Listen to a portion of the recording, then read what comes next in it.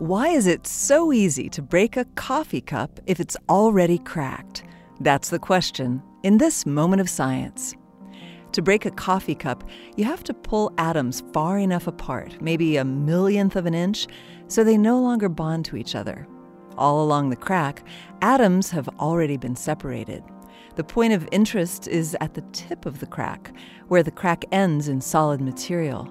To make the crack just a little longer, all you have to do is separate a few more atoms. The important principle here is leverage. Leverage is the principle that allows you to pull a nail out of hard wood with a crowbar.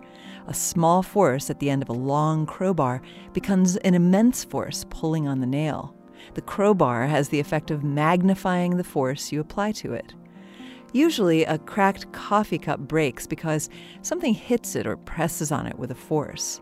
The two sides of the crack act as levers, transmitting that force to the tip of the crack like little crowbars, pulling atoms apart.